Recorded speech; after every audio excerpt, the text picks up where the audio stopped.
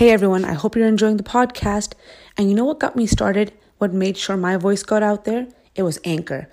And why did I choose Anchor to host my podcast? Well, easy. It was free. And they have all these amazing tools built right into the app. So it's really easy to get started and get your voice out there.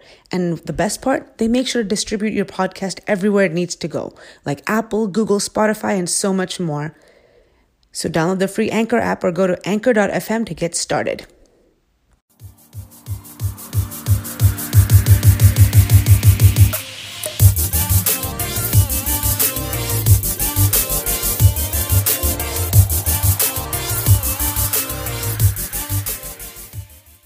You're listening to Musings of a Modern Muslim with Frini. Episode 9, My COVID Experience. Hey everyone, so it's been a while since I was able to do an episode. If you look in my list, the last one I did was on April 3rd, and that was it because right after that I got diagnosed with coronavirus. Yes, I got COVID-19. And I wanted to share my journey on it with you. I'm calling it a journey because even though it's only been a few weeks, it felt like a lifetime and continues to kind of haunt me even now. So April 5th was a Sunday. It was a regular day, nothing extraordinary. In the evening, usually I stay up later to watch TV and catch up on TV shows that I can't watch with my kids around, like most moms, I guess. And so my husband went to sleep, the kids were in bed, everyone was down, and I had this backache that just wouldn't go away. And I thought maybe it was just from standing around all day. I had cooked also that day. I decided to just go to bed earlier, get some much needed rest. The pain that was in the center of my back started radiating up and down, all the way up to my neck and my shoulders and down to my hips and my thighs. And it was weird because it was only in the back, nothing up front. Went to sleep. And then I got chills. In the middle of the night, I woke up feeling cold, as if I was in the throes of fever. Checked my temperature, no fever.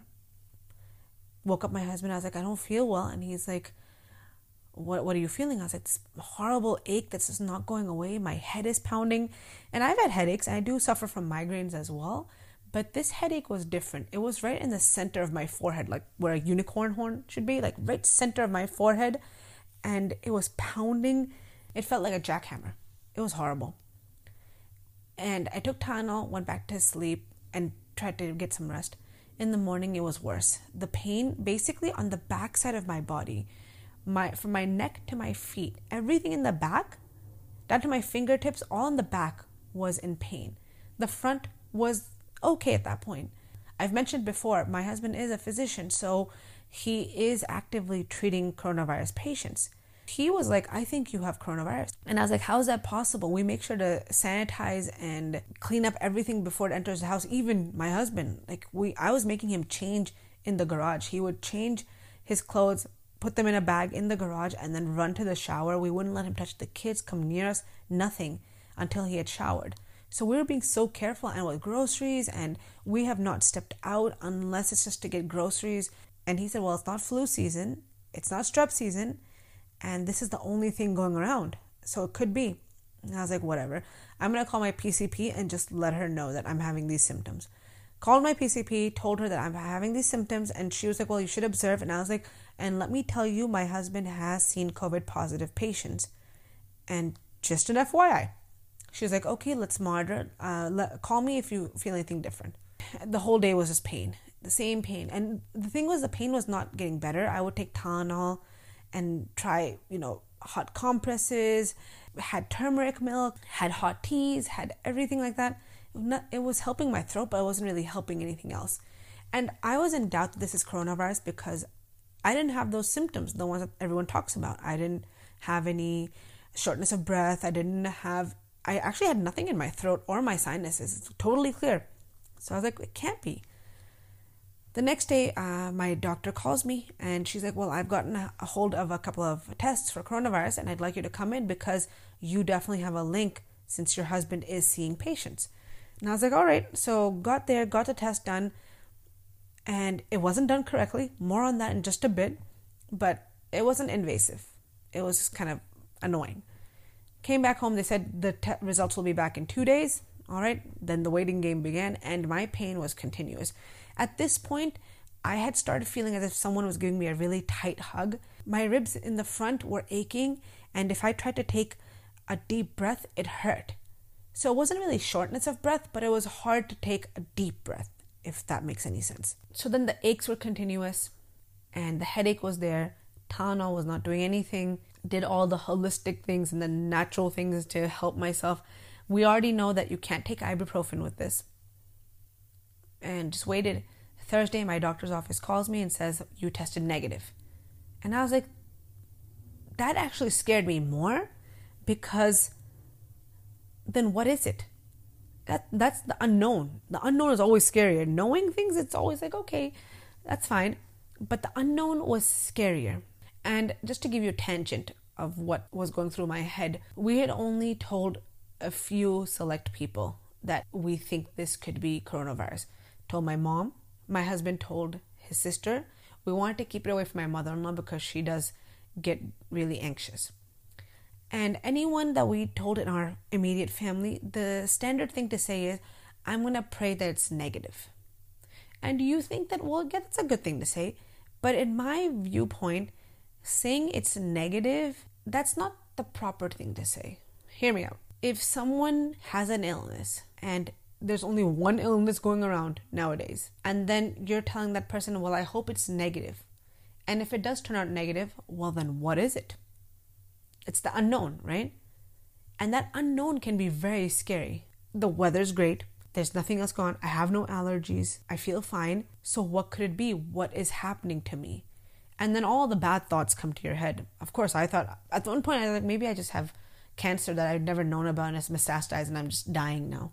I had thoughts of death and not being able to see my children, not growing old, not enjoying life, and not being able to see anyone at all during the social distancing time and dying alone.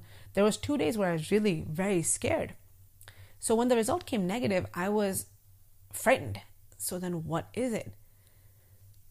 And for some reason, it wasn't sitting in my head. I was like, well, there can't be anything else. I mean, I did not have any other symptoms beforehand. I didn't have any odd feelings. I didn't, fall or hurt myself or anything. We've been at home. So it can't be anything else. So now back to my earlier point where I thought the test wasn't done correctly. I had, in the meantime, looked up some videos on how the test should be performed. And that swab has to go pretty far up your nose, and that too in both nostrils. We talked to a few friends and found a lab that you can just give your insurance and they will do the test. So we reached out to them, and at this point, it is now Thursday afternoon. They're like, we can come tomorrow morning, Friday morning, and take the test. And we come to you, we do the swab right there. Anyways, they came, and my husband was there too, and the technician, she was really nice, and she was like, okay, I'm just going to do the swab quickly. And when she put it up my nose, it wasn't enough. And we were like, do you mind repeating it? She's like, well, I've already put the swab into the little vial, and I'm sorry. And I was like, man, and she left, and I was like, dang it, now I'm going to get a negative again, because that definitely was not done right again. And I was like, fine, what can we do? Let's just assume I have it and just take the precautions. And I don't know what made me just text her, because she had given me her number. I was like, ma'am, is it at all possible you can come back and just do it again? I'm really worried as to what I have, and I just think of it as a kindness if you could. And to my surprise, she actually responded and said, you know what, let me do this one more test, and since you're asking so nicely, I'll come back around. And I was like, thank you. So she came back and she was about to do the test, and my husband was like, remember to put it up there like 6 inches. And she's like, sir, do you want to do this? And then he gave her this look like, I'm a doctor, I can. And she's like, okay, go ahead. And he literally took that swab and stuck it up my nose, like poked my brain. I swear he did. And then he did that to the other nostril. And honest to goodness, it is not painful as in what pain is to me, but it was very, very invasive, and I felt like I just wanted to scream and take that thing out. But I held myself still, and then my husband put the swab in the vial and gave it to her, and he's like, thank you so much, appreciate it completely. And she's like, yeah, since it is Friday, you might not have results until Monday. I mean, I didn't like that, because it's like, well, more waiting, but okay, let's see what happens.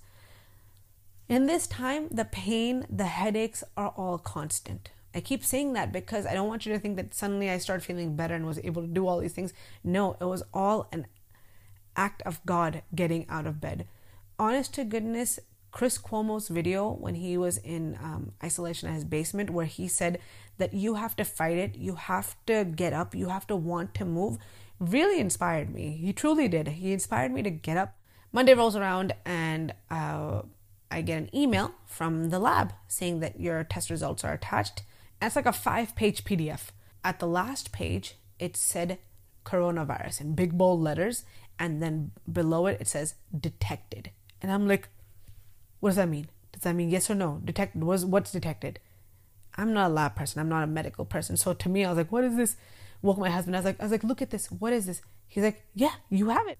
Honest to goodness, not gonna lie, it was a feeling of almost joy, which is weird, and fear at the same time, because knowing that this was what I had got rid of that fear of the unknown I was talking about earlier. But then the fear set in, like, okay, what's going to happen to me? Because you hear again the news stories where people will have very mild symptoms and then it gets worse and worse and worse, and eventually they go on the ventilator. We let a few family members again know that it is positive, and of course the prayers were coming in, and we also let the wider community know that I have tested positive, and people were sending prayers, people were dropping off food. People are beautiful and wonderful, and they amaze me every time. At this point, it's been over a week since I started symptoms, right? So stayed indoors, did all that, and the aches and pain subsided slowly. But the interesting thing is the after effects of this virus, it has hit my stamina badly. And I think this is the upper respiratory effect. This is my guess on it. Even though I didn't have any shortness of breath, I do feel like I have to work harder to talk, to even speak for long terms, and even record this podcast. Like I'm having to press pause, take a drink of water, or take a deep breath, and then continue. And this was not normal for me before. I mean, I've had radio shows where they're 2 hours long. I can talk for a while, but now I feel like I need breaks and I need breathers. Along with the stamina, I can barely walk maybe a quarter of a mile and then I'm tired. Like my feet hurt, my back hurts, everything hurts.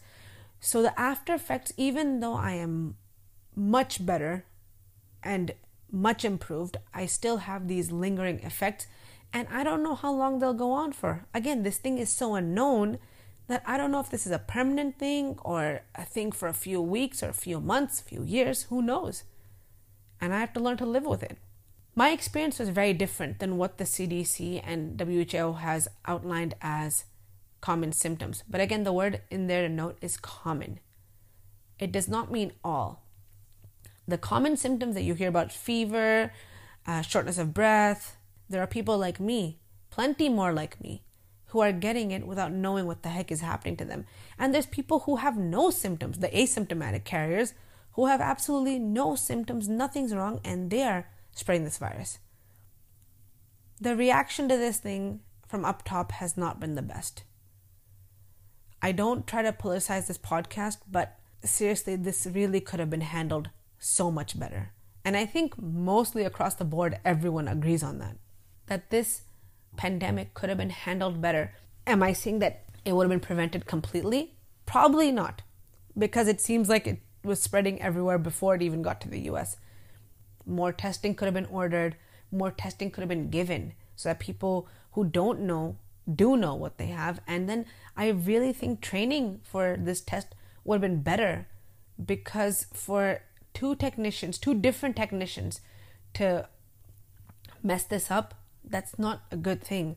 And my husband says this all the time. At the hospital, he's had to run the COVID test multiple times, and he usually ends up getting a positive after a couple of tests because it's not being done correctly. This is not okay. This needs to be fixed. And another thing that needs to be fixed is mindset.